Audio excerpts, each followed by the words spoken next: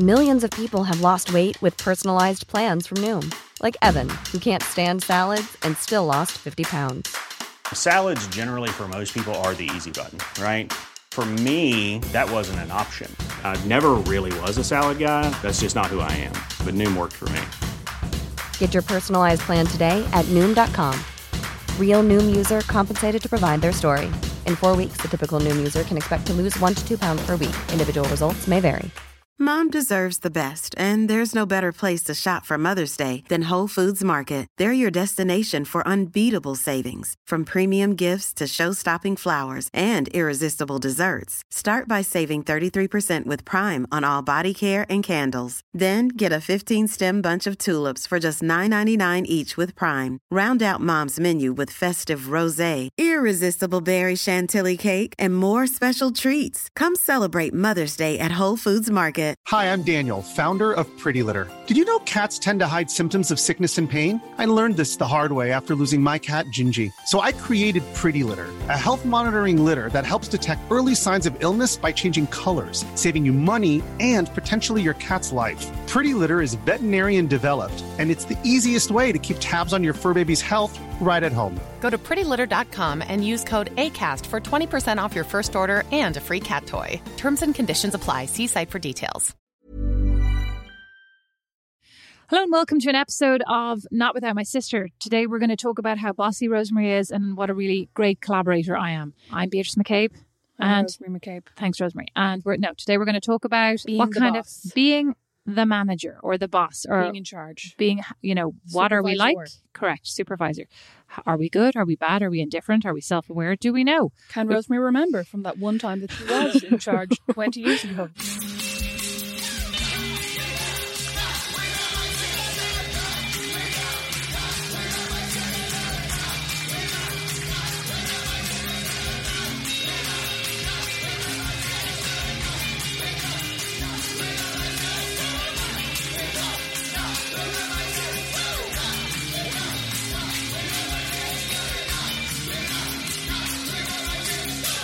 We should probably have other people actually on telling us what we're like. But here's our opinion of ourselves in terms of what we're like when we're managing people and how we like to be managed ourselves, or what kind of direct reports we are. I don't know if I'm very good. Oh my God, I was thinking about that on the way over. I was thinking about, what would I say makes a good boss? And I was thinking about, bad bosses I've had. And I was like, I'm neither a good boss nor a good underling. It's bad news.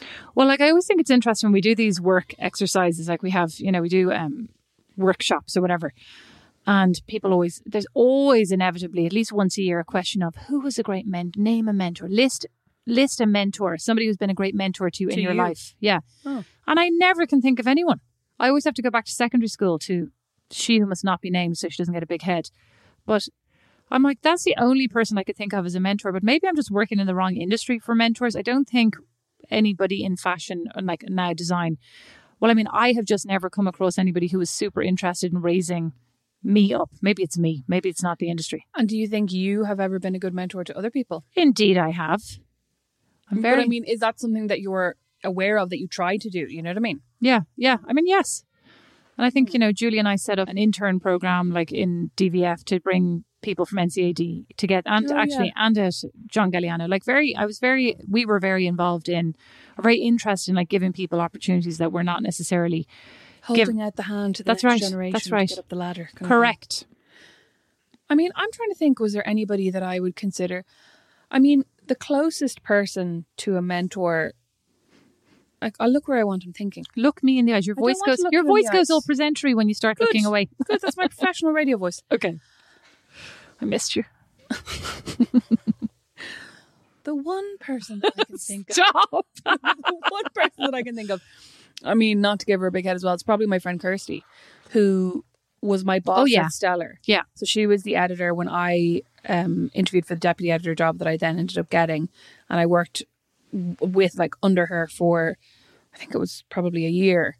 But even since then, she is somebody who I would go to for work advice. If I'm going oh God, how much should I charge for this? Or what should I say to this person? Or how do I tell this person to bog off? Or Like recently there was a piece written about, we talked about this, there was a piece written about my pregnancy announcement on an Irish site, and I was really horrified by it because I was just like, I think the headline was something like, Irish journalist announces her miracle pregnancy, and I was like, I never called it a miracle pregnancy. It is a miracle pregnancy. You're a fucking miracle pregnancy.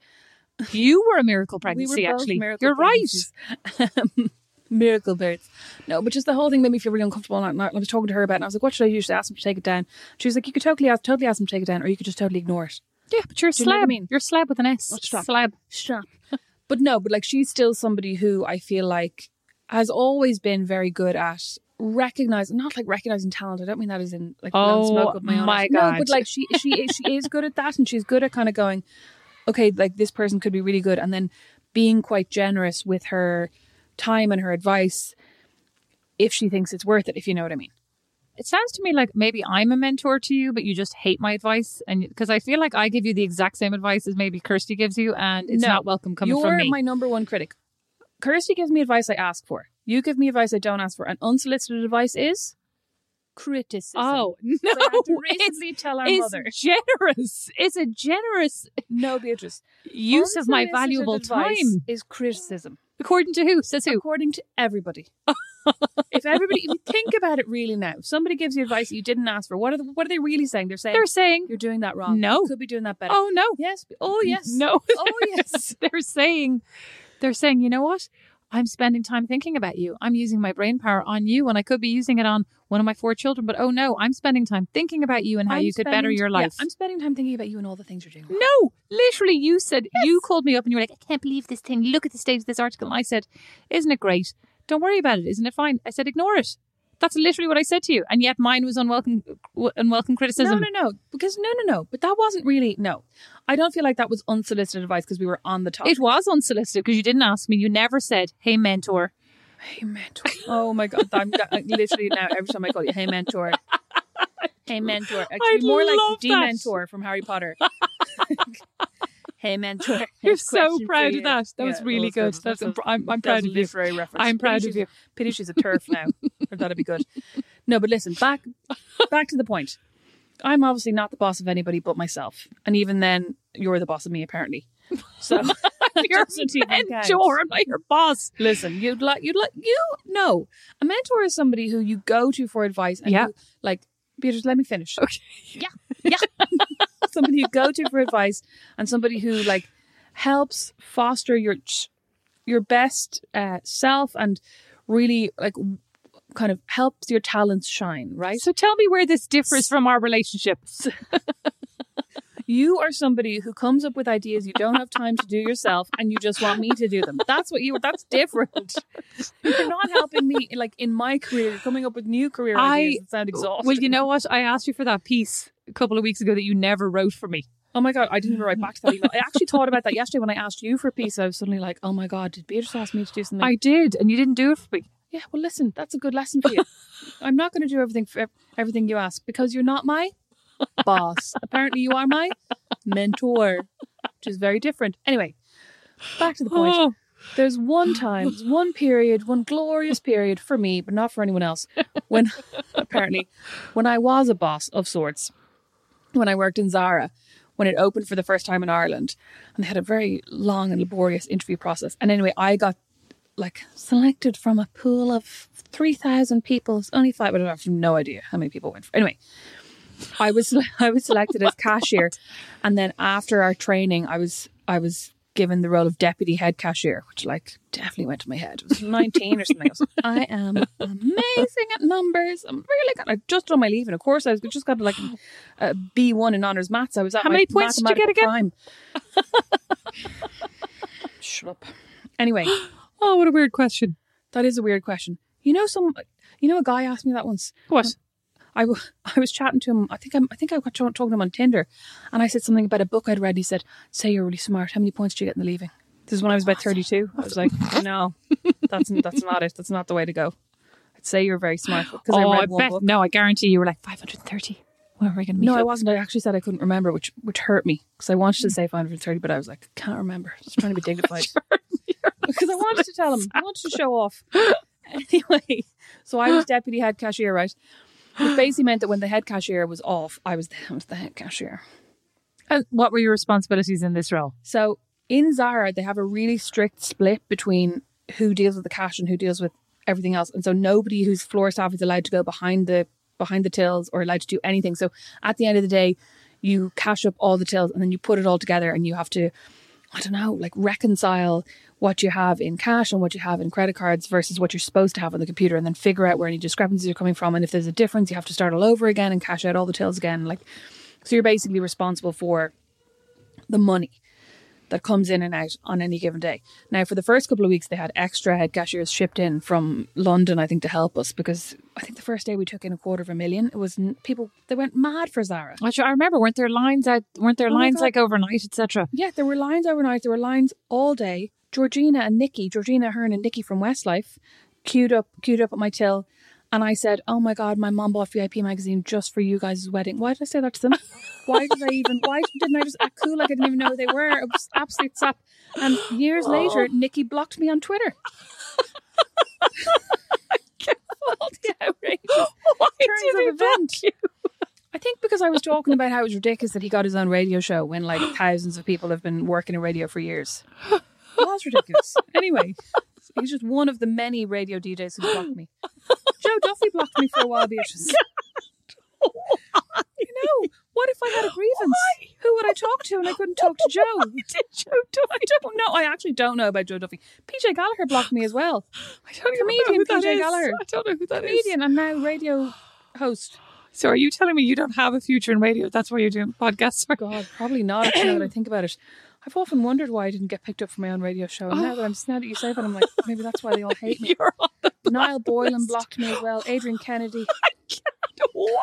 What were you saying about them? Male radio DJs can't take the truth. They're very sensitive. What were you saying? Sensitive. I honestly can't remember. I was on the Adrian Kennedy phone show once as well when I was a teenager. Called in to give my opinion. Oh, surprise. I can't believe Joe Duffy blocked you. Are you still blocked? No, he's unblocked me since. But I think he changed his... I don't know. That's a mystery that I'll go with me. Go with him to his grave. So why did this Adrian guy block you?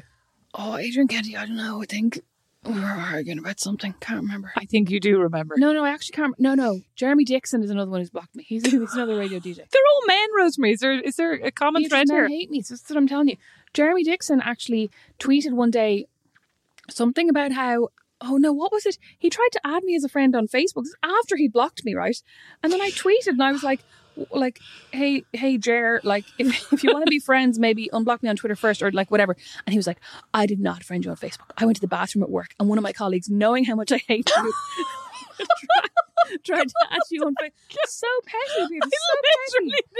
I know. It's literally like, how often do you talk about me at work that your colleagues are like, you know who he really hates?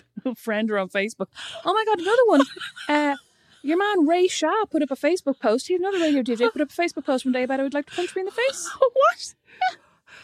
It's a bit strange. Sorry, you're laughing. It's very violent. It's not very nice. No, it wasn't nice. I can't. I'm still back with the friends on Facebook again. But it gets to Twitter. I'm like, how do they all have his password? This sounds extremely sketchy. I think he just left Facebook open on his computer like dope.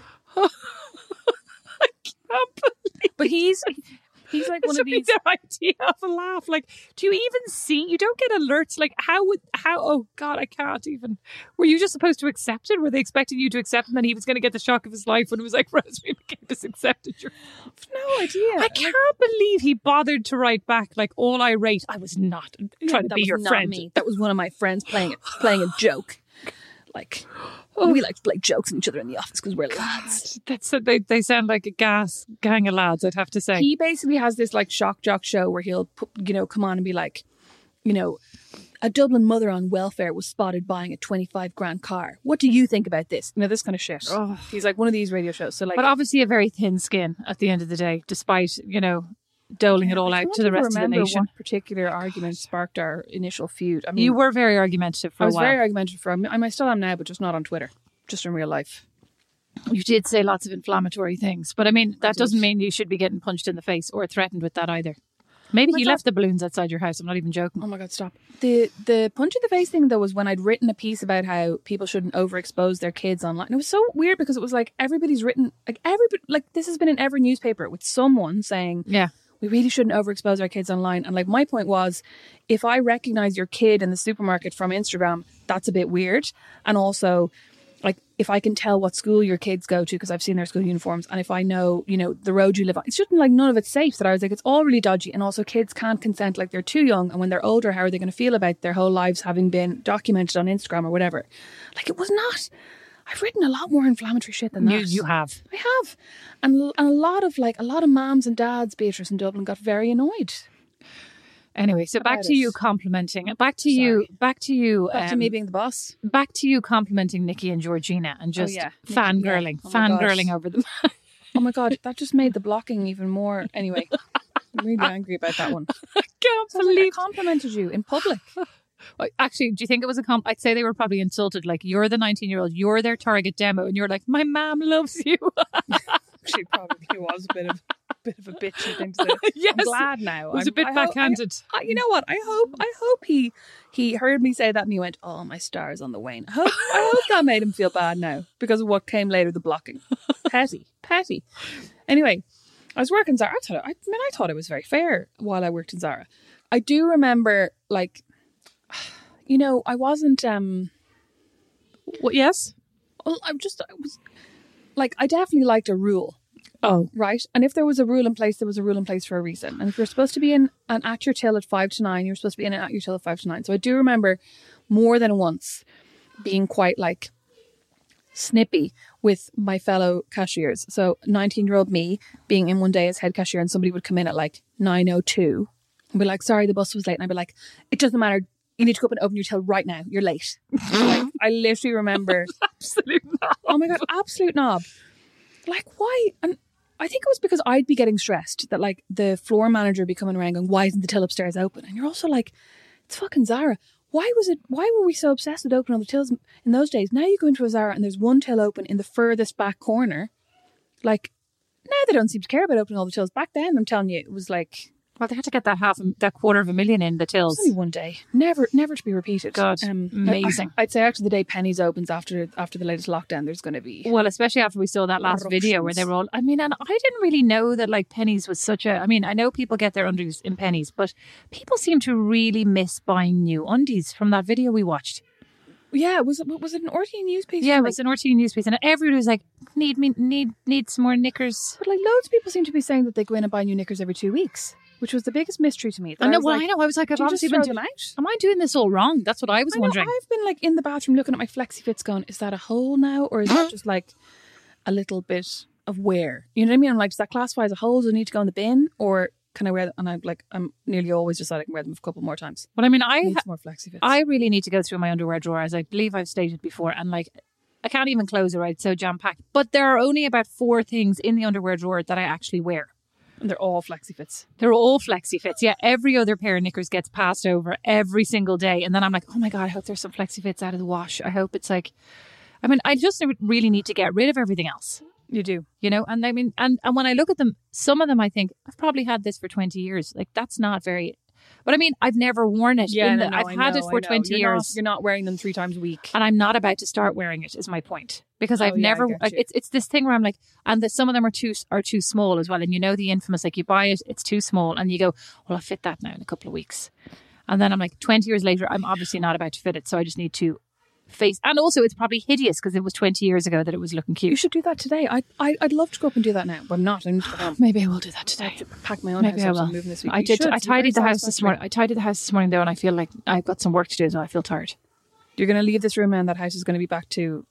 I can't. I know. Anyway, so when I was then leaving Zara, I think I was in Zara for about 6 months, and then I had applied for a job in this because I'd taken a year out between school and college because I wasn't really sure what I wanted to do. I was like faffing around, and I had applied for a job in the civil service as clerical officer on mother's urging. It's like, great, now it's great to get into the civil service. You get in early and you work your way up, right? She literally she's just trying to mould her mini me. I know, she loves civil service. I mean, it was grand. I did nothing and I got paid for it. It was great. I worked in Stephen's Green. So it's like, did you see that person in Italy who got arrested for having allegedly, like, for having been paid for 15 years and never showing up to work? Yeah. That was amazing. It was amazing. I was like, it's pretty impressive. Oh, yeah. I'd love that. I would not love that, obviously.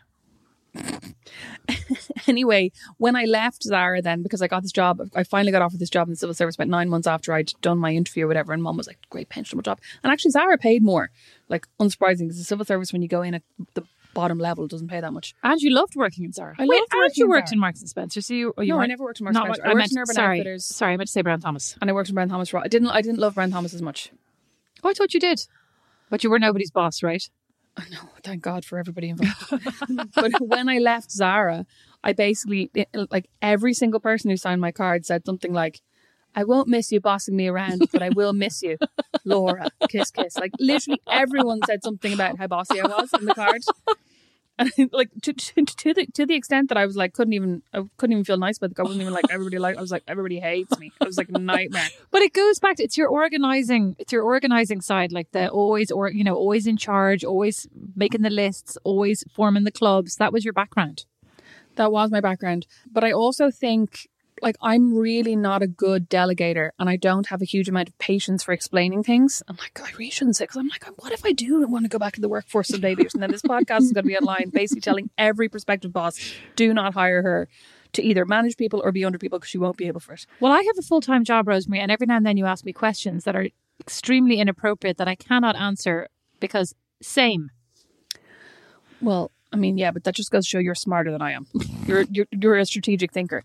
But I don't like I just don't have the patience to explain things to people. So, sometimes when you're trying to delegate something, you're like, would you mind doing this? And it needs to be done like this. And then you're like, I'll just do it myself.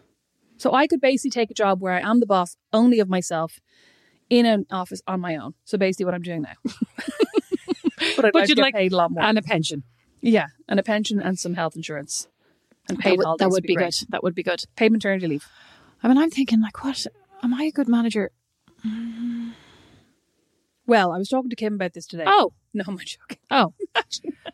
Well, you should have for background, for research for this. Sure. I mean, I feel like I'm grand. I think I'm okay. I think it...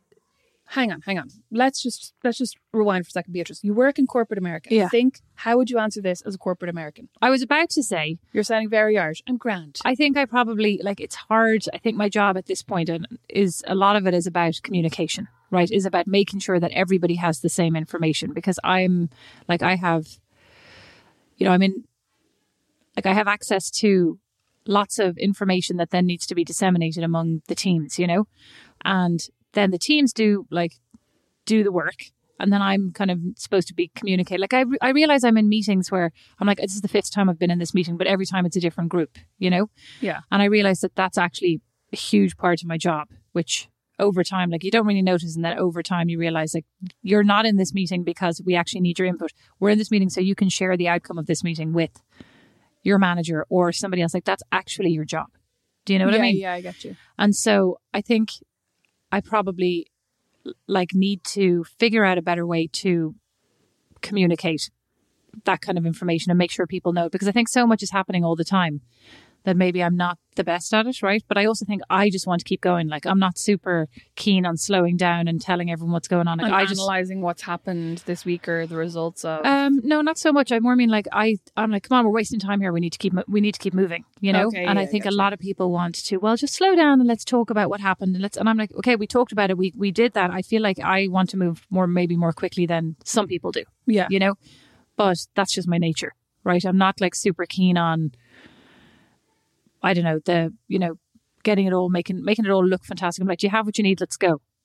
And I think that's not how everybody behaves. And I think it makes some people uncomfortable. I didn't get that officially. I didn't get that in an official email. I didn't officially hear that through the correct channels. Yeah. And I think a lot of people, like, personality wise, like to wait for everything to be in the right place and, like, for the perfect environment or situation in which to move forward with this project, whereas you're definitely not like that. Like, no, even conversations that we've had about the podcast or about things that we want to do, and I'm like, oh well, we shouldn't do that until we're at XYZ, and you're like, why not? You know what I mean? Whereas I'm kind of going, let's wait for the perfect conditions so that we know that we have, like, X number of followers and that we have this and that we have that, and you're like, but, like, why not just do it now? Yeah, I think I'm And, like, I don't mean that in a critical way or like to make you sound impulsive. I mean, I'm sure you can be impulsive, but I think more that, like, I'm probably more cautious. Well, not even cautious isn't the right word.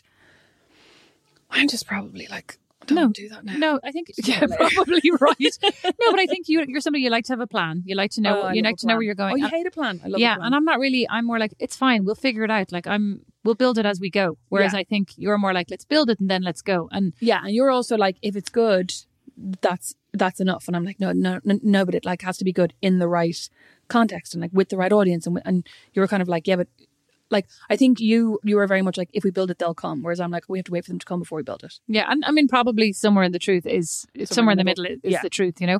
I was thinking back, like when I started managing though, and I see this in a lot of people, a lot of more junior people as well, like a lot of new managers. Because I mean, the managing is the one thing, like it's probably one of the most important things you do, right, in a job if you are a manager.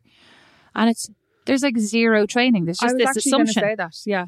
That like any managers I've worked with as well, you see them become managers, and it's more through like time and tenacity than actual skill or suitability. Yeah, suitability. Right, yeah. Like, because not everybody, I don't like, and I think it's hard because progression, like in corporate America especially, is, you know, if you're going to progress, you're probably going to run a team, and you're probably going to like, you're going to have people underneath you. Whereas, you know, what if you're just an amazing contributor? Like I was talking about this with somebody the other day, like, shouldn't we figure out what are the roles that don't need to manage people? Like, I don't actually think that, especially in design, it's not necessarily always beneficial for people to be distracted by managing other people. And yet, like, they're going to kind of get capped at a certain point with like, well, they can't, you know, why are we paying them this? They don't manage anybody. They're not at that senior level. Like, we need to figure out like how to reward, you know, if you're an individual contributor, that's amazing. Because if I want you to like, if you're a designer, isn't it better for the company that you're designing than that you're spending your time managing people? Yeah. You know, and in some places you'd have like a studio manager, but I've never actually seen, like, I wonder if the designer should actually report to that studio manager where it's more about your time off or, you know, your personnel issues, etc. Yeah, and then, like an admin kind of thing. Yeah. But I don't think people, you know, then at the same time, that's another headcount. So it all becomes like, well, wouldn't you be better putting those funds against another designer? Well, yes, but like, where's the output? That is a really good point, that for people who either don't want to or who are not suited to managing other people, what is the career track if they're in any kind of company, really? Like, it doesn't have to be super corporate America. It doesn't have to be a big company. You know, it doesn't have to be a startup. Could be something really small. Like, if you're not the owner and you're not somebody who wants to manage people or who could or who should be managing people, where do you go? Like, where is there to go? Is there nowhere? Like, well, should you just become an entrepreneur like me? Probably. Well, I was going flashing back though to like when I first started managing people, and I think I was like much less flexible. You know, like you were saying, the kind of it's 9:02, and I was much more about like, where are they going? You know, what's going on? Why are they late? And why aren't they as engaged as they need to be? You know, but they didn't do this correctly. Whereas now, like, I just kind of go, you know, people are all adults, and I presume most people come to work and want to do a good job, right? Like, you kind of have to assume positive intent to a certain extent. But I also think it's interesting because I still see like lots of people, lots of managers, lots of senior level people kind of still say, oh, I'm out tomorrow. I'm going to X, Y, and Z. And mom always said, I'll be out tomorrow. You know, I'm taking, like, you're entitled to your time off. You don't have to tell them where you're going, and you should never ask where they're going. And like, I do see people and I always write back and say, that's great. Thanks. In future, you don't have to tell me. Like, that's up to you. You know, you can apply for your time off as long as you have your work done. I mean, I assume if you're applying for 2 weeks off, that you're comfortable, that you have your work done. However, I have discovered that that's not necessarily the case. People are like, oh, well, you said I could take it off, but like, you didn't finish your project. Yeah, but I was on vacation. And I go, well, I assume that if you're going to apply for it, that you have what needs to be, you know, I'm not sitting on everybody's heads, but there is kind of this, you know, I think there's some people, like, everybody's so different. I think that's the thing about managing. Like, your entire time can just become people management. Yeah. And there's always something happening. There's always somebody in flux, or somebody having, you know, a crisis or something, a family issue or a health issue. A personal thing or a work thing. I remember reading a book by Gary Vaynerchuk, who I subsequently went off, surprise, surprise. I read a few of his books and then I watched his YouTube videos for a while. I just found him very like shouty in that way of like men who are like, you know what you need to do? You need to step up and you need to do this. Oh, I'm not good at that. No, but one of his books that I read talked about how when you become a manager, nobody tells you this, but you're actually then working for the people you're managing, that you're there to facilitate them as opposed to the other way around. And he's like, that's one of the things that he found hard when he became a manager for a company, that he's like, you know, like there were all of these demands on his time where people would be like, can I have a meeting to discuss this, or can I have a meeting to talk about my project, or even my personal issue, or like a HR issue or whatever. And he'd be like, no, I'm busy. But he didn't realize at the time that actually that was part of his role, was to serve them.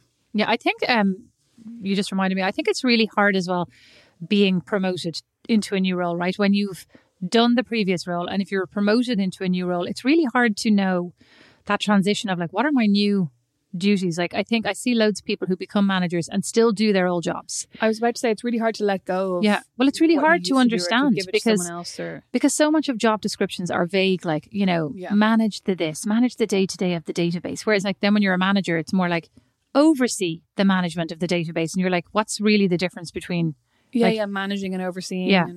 Because you're doing one, whereas you're not like, I mean, your job is obviously not to watch other people doing the work. You know what I mean? You're also, but like, it's hard to understand what those, like my role changed recently, and it is hard right now to understand what I need to give away, and like and literally, and then also having that kind of organization, or like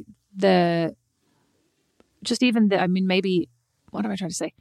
Like having the organization, like being organized enough to sit down and say, I'm giving this thing that I do to you, and this is what it looks like, and here's what you have to do. I mean, I haven't done that yet, but I realized over the weekend, I was like, I think I actually have to sit down and say, I'm not going to do these things anymore. And it makes me incredibly uncomfortable, because to the point of like not delegating. Some of it I enjoy as well. Some of it, like, I really like some of the things that I'm going to give to other people. Yeah, yes. You kind of want to keep them, but it's not doesn't make sense with your new role and your new. Mom deserves the best, and there's no better place to shop for Mother's Day than Whole Foods Market. They're your destination for unbeatable savings, from premium gifts to show-stopping flowers and irresistible desserts. Start by saving 33% with Prime on all body care and candles. Then get a 15-stem bunch of tulips for just $9.99 each with Prime. Round out Mom's menu with festive rosé, irresistible berry chantilly cake, and more special treats. Come celebrate Mother's Day at Whole Foods Market. Since 2013, Bombas has donated over 100 million socks, underwear, and T-shirts to those facing homelessness. If we counted those on air, this ad would last over 1,157 days. But if we counted the time it takes to make a donation possible, it would take just a few clicks. Because every time you make a purchase, Bombas donates an item to someone who needs it. Go to bombas.com/ACAST and use code ACAST for 20% off your first purchase. That's bombas.com/ACAST, code ACAST. Hiring for your small business? If you're not looking for professionals on LinkedIn, you're looking in the wrong place. That's like looking for your car keys in a fish tank.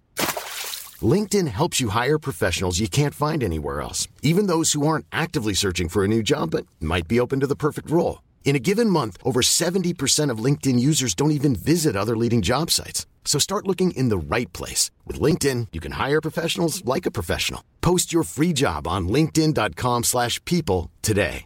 A lot can happen in 3 years, like a chatbot may be your new best friend. But what won't change? Needing health insurance. United Healthcare Tri-Term Medical Plans, underwritten by Golden Rule Insurance Company, offer flexible, budget-friendly coverage that lasts nearly 3 years in some states. Learn more at uh1.com. Responsibilities.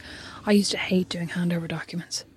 That was my number one least favorite thing to do at work. When you'd be leaving, or if you were taking on a different role, they'd be like, will you do a handover document for the new person? I'd be like, I'd rather have them just shadow me for a week so I could talk them through things. Whereas like sometimes when you'd leave, the person wouldn't be starting till the following week, and you'd have to just do this tedious document. I also have to question like, how useful is it really? Because it's so abstract, I do this. What does that mean? When do you do it? Like, what time of the day do you do it? And how, to what level of detail do you do it? I do think shadowing is much better. In loads of jobs that I've done, like, here's how I do this. You could do it completely differently. Yeah. And just as well, if not better. Do you know what I mean?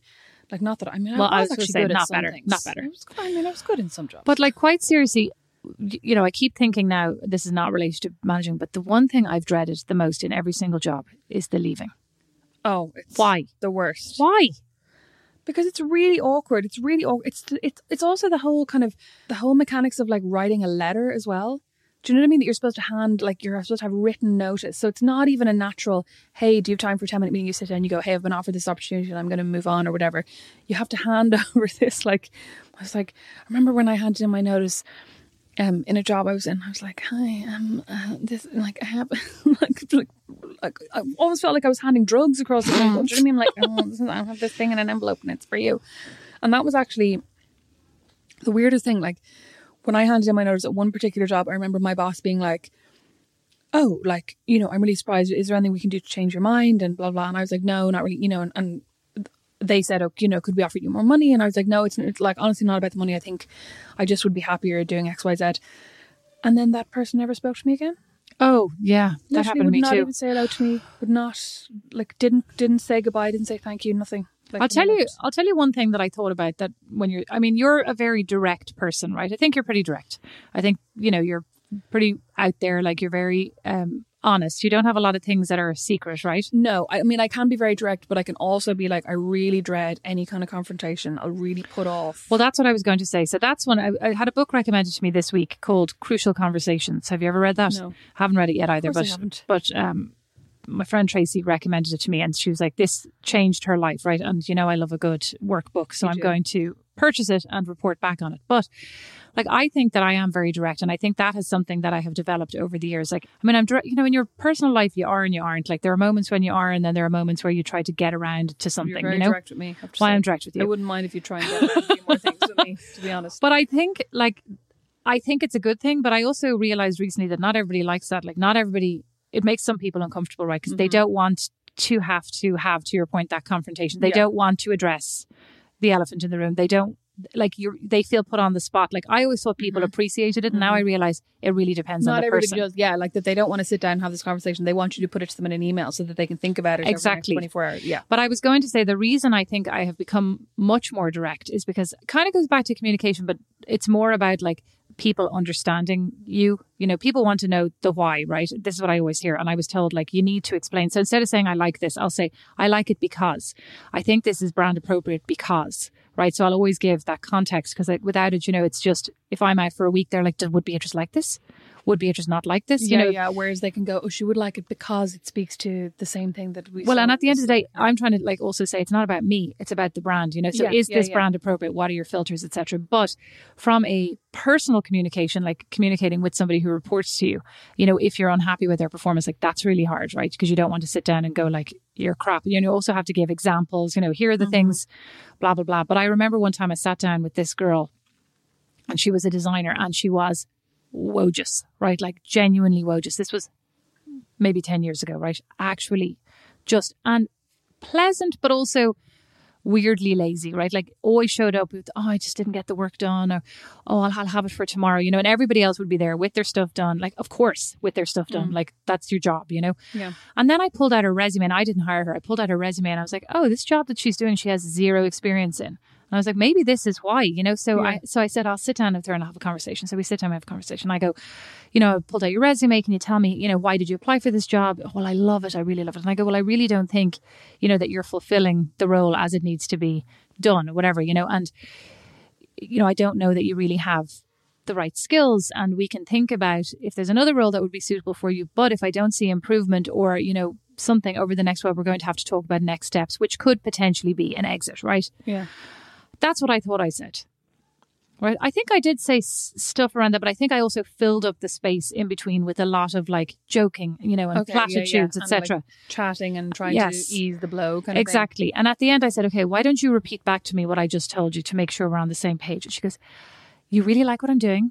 You're happy with me in my role, and just we'll touch base again in a couple of weeks just to make sure that we're both still in a good place. And I'm like, absolutely the polar opposite of what I just said. But it was really eye-opening to me, and like that people like have an image of themselves. I mean, I'm sure I do too. And that to hear from somebody else that their perception of you is so at odds with your own image, like you cannot, you know, you have got to be super direct, because people do not hear what you're telling them, basically. They hear what they genuinely hear what they want to hear or what they're comfortable hearing. Poor you know, her. She was not remotely bothered, not phased at all. Even after like we spent another 15 minutes clarifying, no, she was not doing a good job. So I think I've become like over time as a manager, I'd say that's probably one of the things. I am direct. I try to confront issues. I try to not let things go on, you know, and because I think there's nothing worse than, here are the 5 things you've done that have annoyed me over the last 6 weeks. On Tuesday the 4th, you did this and it was really annoying. On, you know, Friday, like that's so crushing to hear. And I also think it's a self-fulfilling thing. Like if you start telling somebody that you're not happy with them, like you have to sit down at the beginning and say, hey, this is going on. How are we going to fix it? You know, or are you interested in fixing it? Because that's the other thing. Sometimes people don't want to fix it. They're like, well, that's your problem. You know, it's not a problem for me. It's a problem for you. And that's really hard. But anyway, so I think I'm very direct. And again, like I said, it's not good with everybody. So I have to figure that part out. If like anybody who you have managed in the past or who you currently manage is listening to this, I'd love to know what they're thinking. I'd love to know if some of the time I'm going, direct me whole. Speaking of perceptions of self. Oh, I don't know. I mean, I also think naturally sarcastic. I try to eliminate that or like that's hard be work, careful because also I realize that it can be very crushing to people who feel, you know, slighted by it. Oh my God, sorry, it's just reminded me. When I worked in Shivago, a music shop in Galway, I wasn't in charge of anyone, but I worked there for a summer while I was in college. And there was a girl who worked there. I think she was the daughter of the owner or the daughter of the manager or something. And she was maybe 13 or 14. She would come in like on Saturdays and just like do a Saturday in the shop or whatever. And I remember at one point I got taken aside and I got told I was making her feel that I was intimidating her and that they would prefer if I didn't sing anymore. What? I was like, I used to be singing along with everything, like behind the till. Not necessarily when there were loads of customers in the shop, but you know, if you're there on your own. Yeah, why was that intimidating to her? I don't know. Because I'm such a good singer. Or she just hated it.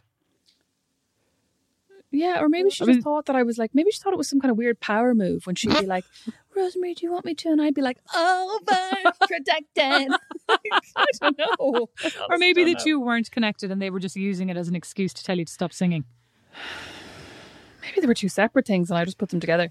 I am thinking about an intern who absolutely hated me one time and told me when they were leaving, like this was when we were in Paris, there was this duo and they were absolutely bizarre, right? They were these mates. And I thought we all got on very well, right? And then I can't remember what happened. I think we moved them from the accessories department to like apparel and they never forgave us. I can't quite remember the details, but I remember at the end they came up and were like, you were the worst fucking manager we ever had. You are a dick. What did you say? I'm sure I was just like, well, you know, you would say that. I don't know. I'm sure I had no witty comeback. I was probably just like, am I? I probably started crying. Am I?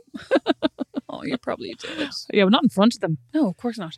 But that's actually the word. Like, I think I've almost almost always tried not to burn bridges, except for that one place where I had him a notice and then the person never spoke to me again. Then I...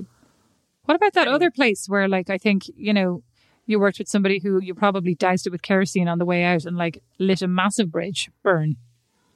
That doesn't make sense, but you know what I'm saying. We are in agreement. We are in agreement. We're talking about the exact same place. Yeah. I mean, if I could have lit a match on the way out and just ensured that only he burned, I would have done it. Oh my God. I remember seeing him actually several times around town on his bicycle afterwards, like the Wicked Witch of the West. Every time I saw him, oh. And he would never say hi either. I think it was, who was it saw him falling off his bicycle one time? It's just like the best story. Not like now. He didn't hurt himself, although I honestly wouldn't have minded if he had, but I think he just toppled off. What do you mean you wouldn't have minded? You just literally said you'd like to burn him down in a building. Yeah, I know, but I just want to, like, in case people think I'm being really... I mean... Honestly, if you knew this person, you'd agree with me. You would. Everybody, almost everybody. Is this not? Yeah, okay. We'll talk about those stories another point. Is this not the person who commented on your leggings? I can't talk about that because then when I wrote about that on my blog, that person threatened to sue me for defamation. But it's not defamation if you don't mention their name. It's defamation if they're identifiable. But they won't be identifiable. She is not identifiable.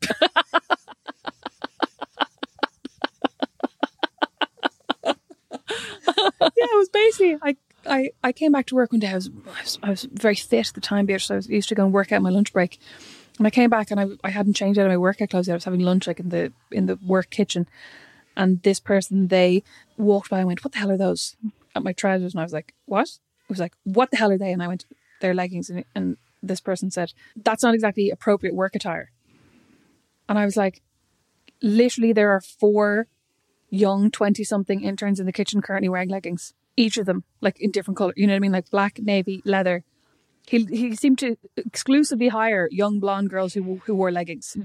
Did you not say as well that they had also complimented a legging wearer at an earlier point, at an earlier juncture?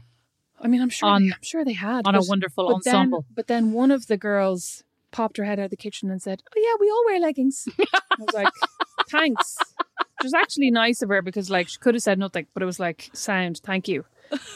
But then I wrote about this in the context of. But how is that defamation? Well, because I said that some people were fatphobic. Oh, I was about to say they just be legging haters. I was talking about fatphobic. No, listen, this person was not a legging hater. This person was a legging lover on the right legs, is I'd say how they'd say it. Honestly, the stories I could tell when this person drops dead, I tell you, we're gonna have an entire 10-episode series dedicated to this shit this person said. This person falls off their bicycle and into the Liffey. Fatally wounds themselves. Oh God, I'm going to tell you the best and worst stories. I can't wait. I'll probably be 63 and be finally, I can tell my truth. I can speak my truth. I can't wait. I'll never letting go. I'll look like that old age progressed photograph. Yes. I was like, I don't know that any Hollywood star looks like that at 80, let alone whatever age. I think Glenn Close looked a bit like that in Hillbilly Elegy. Thanks a lot. I just was more thinking of all the plastic surgery that I'm going to have if I want to look remotely decent when I'm older. Don't make any comments. You're not supposed to talk about the plastic surgery you're going to have. You're just supposed to emerge like a butterfly. I'm not going to do that. I'm not going to gaslight people. I'm not into that, Rosemary. Do you have anything else to add? Well, what do you think? So you enjoyed working for Kirsty, which is very convenient. I think that might be it. Yeah, that might be. I was going to say you liked some of your Irish Times managers as well, but you did not like some of the other ones. But what makes a good manager? What makes a bad manager? What should people avoid doing as managers? I'd say avoid micromanaging, right? Like it is hard. It is really hard, but like learn not to micromanage. Yeah. You know what I think one of the most important things is, if you're a manager, you really need to trust the person who's working for you. Like you said, trust that they're there and they want to do a good job. Like trust that they're doing their best. I think in turn you said something very wise earlier on. Trust that the way they do things may not be the way that you do them, and that as long as the work gets done at the end, a la me, exactly, a la my not planning, that is this okay? And also, you may not even like 100%. But I feel like there's, who were we talking about the other day? Don said, "Oh, they're like a dog. They just want to pee on everything just to make sure they got their say.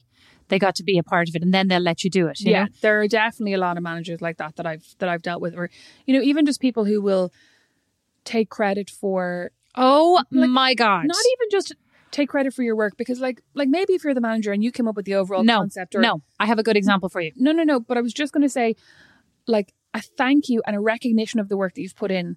And I know that you don't have to thank people who work for you. It's their job. Well, you don't have to do many things, right? Yeah, but it's so easy. No, I will tell you about one of the things that a manager who she was actually kind of nuts, right? She was always skedaddling around the place and like whizzing in her taxi and talking about all the big purchases she was going to make, like a bit of a wannabe, right? But she was funny and she was nice, and that kind of person where you're a bit like, you have the potential to be a really cool person, but you're trying too hard, that kind of thing. And she was always like, "Oh, my husband and I are buying this. Like, how much is that fridge? 20 grand? Oh yeah, let me just write down the name of it. I think that's the one I'm going to get." I was like, oh, right. Like just a bit, but she was cool and she was very quirky, and she, I liked her anyway.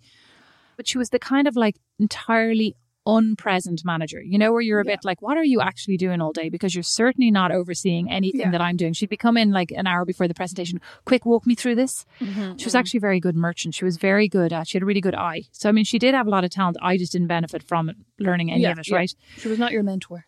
Absolutely not. She was my anti-mentor. Anyway, so I pitched this idea to her. I said, like, should we do vintage reissues? Because this brand was so big, and it was really not cool anymore. And I said, look, should we do like a vintage capsule? I think people would really respond to that, and it's very timely, blah, blah, blah.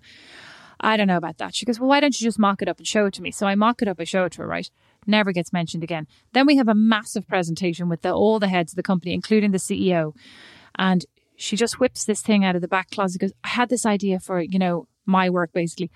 But again, it wasn't like that I considered it my work, but she literally goes, I've had this idea for vintage reissue. And it wasn't even like Beatrice worked on it. Or like not even like I talked to the team about this and we came up with. But also the fact was she had been like, oh no, I don't think so. And saw, but I mean, I was also going, she mustn't have any self-awareness because I'm here.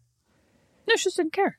Yeah, she didn't care. And I never forgave her for that. At that point, it wasn't so much that I was raging. I just had zero respect for her after that. Yeah. You know, and like, I think once you lose respect, it's a bit like you were saying, even if you're offered a ton of money to stay, if you've decided you're gone, you're mentally gone. Like, I think it's really hard once people have decided they're leaving and hand in their notice.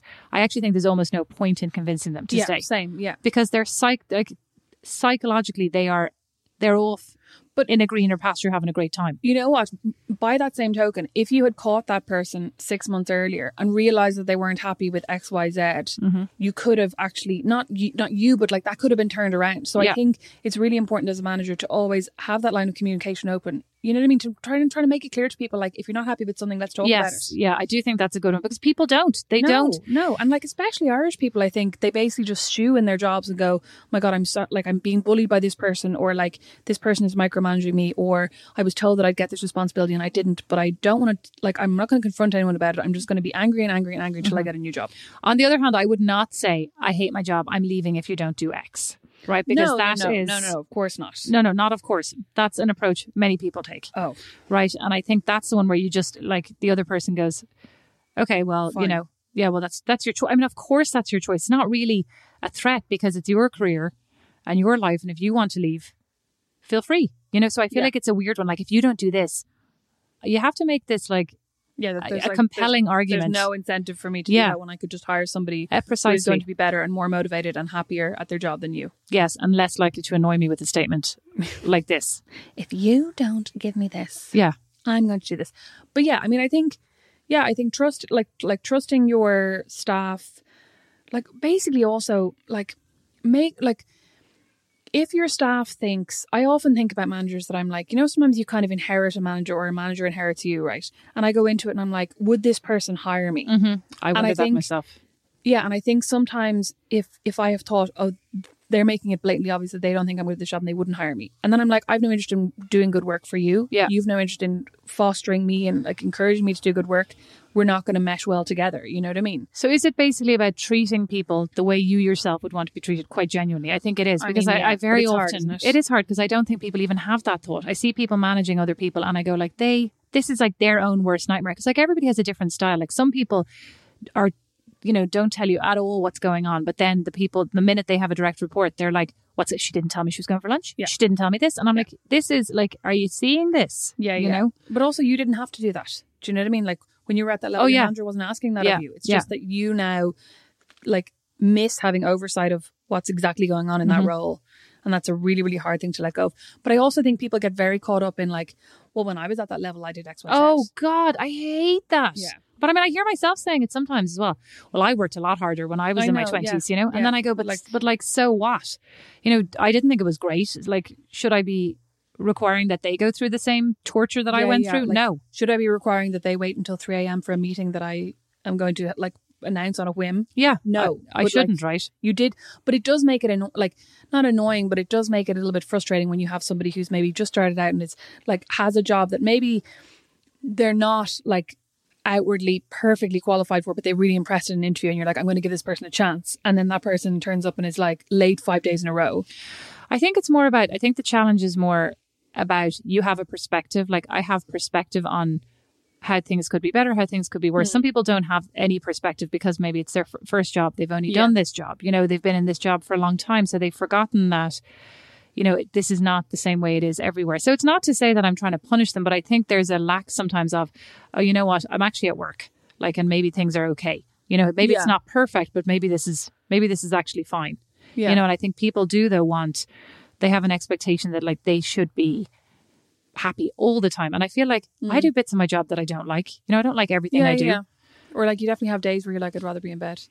I actually really like my job, but like there are things that I do, but I know you do, but like there are definitely days where anybody's like, oh God, like I'm, you know, I have these 5 back-to-back meetings and I'm tired and I would rather be. I actually really don't ever think that. Do you not? No. I mean, sometimes I'd like to sleep in a bit longer, but like I don't ever think I'd like to just stay in bed.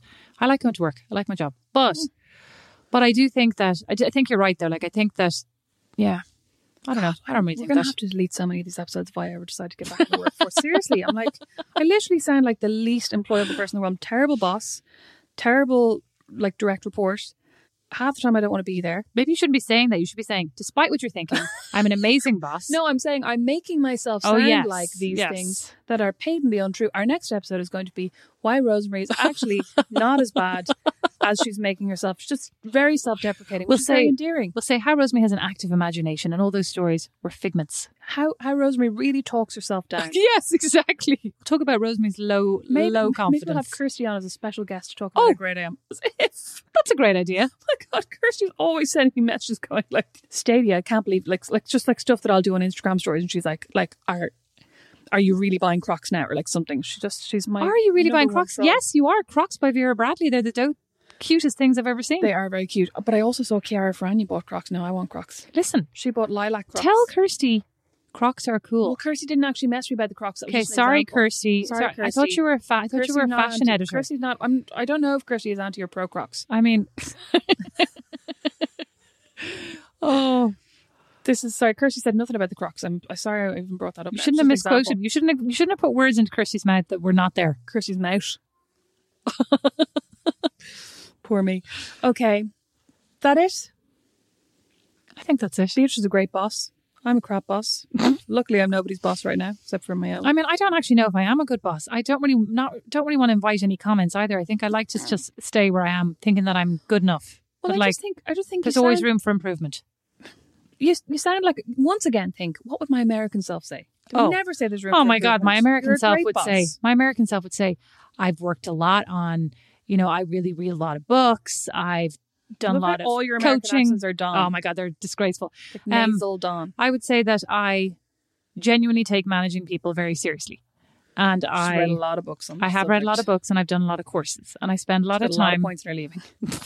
And I'm very interested in it. I find the psychology of people very interesting. But you know what? You also want, you want to be a good manager. Like, you want your staff to do well. They're not my staff, my team. Your team, sorry. My colleagues. You want your colleagues to do well. You want your team to do well. And you want to help them. Whereas I think a lot of managers, they don't really think about it like that. Like, they think, I want the end product to be good. And God, I could do it better myself. Do you know what I mean? Yeah, well, I think often there's not as much of an emphasis on the people. Sorry, I know we were wrapping up and now I'm like, yeah. I think I want people to be happy. I want people to enjoy coming to work. I want them to feel fulfilled because you spend so much of your time at work. I want them to actually enjoy showing up. I think that's actually unusual. I don't think it's that unusual. No, well, I don't think you're like fucking special snowflake, one in a million. But I don't think all managers think like that. I don't think that's automatic. Well, a lot of people who get to manager level. I don't think that occurs to them. I think a lot of people aren't very involved in investing in being better at managing. They try to be a good manager, but they're not necessarily dedicating maybe as much headspace to it as I am. Yeah, right? But I also think a lot of people get to management level, and by a lot of people I mean men, and when they get there, hashtag not all men on this podcast. I didn't say all. I said a lot. I think a lot of men get to the point where they're given manager position, and therefore they think, I am a manager now, therefore I am good at this because I was given this job. Do you know what I mean? And I just think, and I'd say this is true, statistically, that men are a lot less likely, men who are in management positions are a lot less likely to think about how to be better managers, to read books on being better managers, to really think about, am I a good manager? Not all men. Well, it's that great book by Tommaso Premuzic. Chamorro, whatever his name is, why incompetent men become leaders. I recommend it. It's a great. Not book. all incompetent men. Hashtag not all, but some incompetent men. But it's actually brilliant. And I left it on all the tables around the office. And did you really? Yes, I did. And nobody noticed. I was super annoyed. I kept dropping it on random tables and then coming back to pick it up. I thought you just bought 10 and doled them out. No, I just kept leaving it. I kept strategically leaving it on men's desks, and nobody noticed. Top management there. Thank you all. Thank you all so much for listening to Not Without My Sister. You can check us out on Instagram at Not Without My Sister, individually at Rosemary McCabe, at Beatrice McCabe. Our website's notwithoutmysis.com. Email us, notwithoutmysis@gmail.com. But before you do any of that, go on to either Apple Podcasts or wherever you're listening to this and give us a 5-star rating and a review. That would be very, very lovely. And tell all of your friends. Tell all of your friends. If you don't want to do a review, it's super easy to just tell your friends, please. And also, you know what? Tell some men. I feel like we don't have enough male listeners. Well, I mean, that's because you're scaring them off with all of your comments. At the end, they would listen to the whole episode. Actually, I did read that men don't listen as far into podcasts as women do. Yeah. So as long as we keep the misandry to the end of the podcast, we're fine. Absolutely fine. Thank you all for listening. Thanks for listening. You'll get us on Friday for a mini-sode, equally well thought out and sexist. Goodbye. Bye. Not Without My Sister is produced by Liam Garrity, sound and original music by Don Kirkland, and our original illustration is by Lindsay Nielsen. Not Without My Sister is a member of The Warren. As is our podcast, The Critter Shed. For more great podcasts, hop along to thewarren.ie.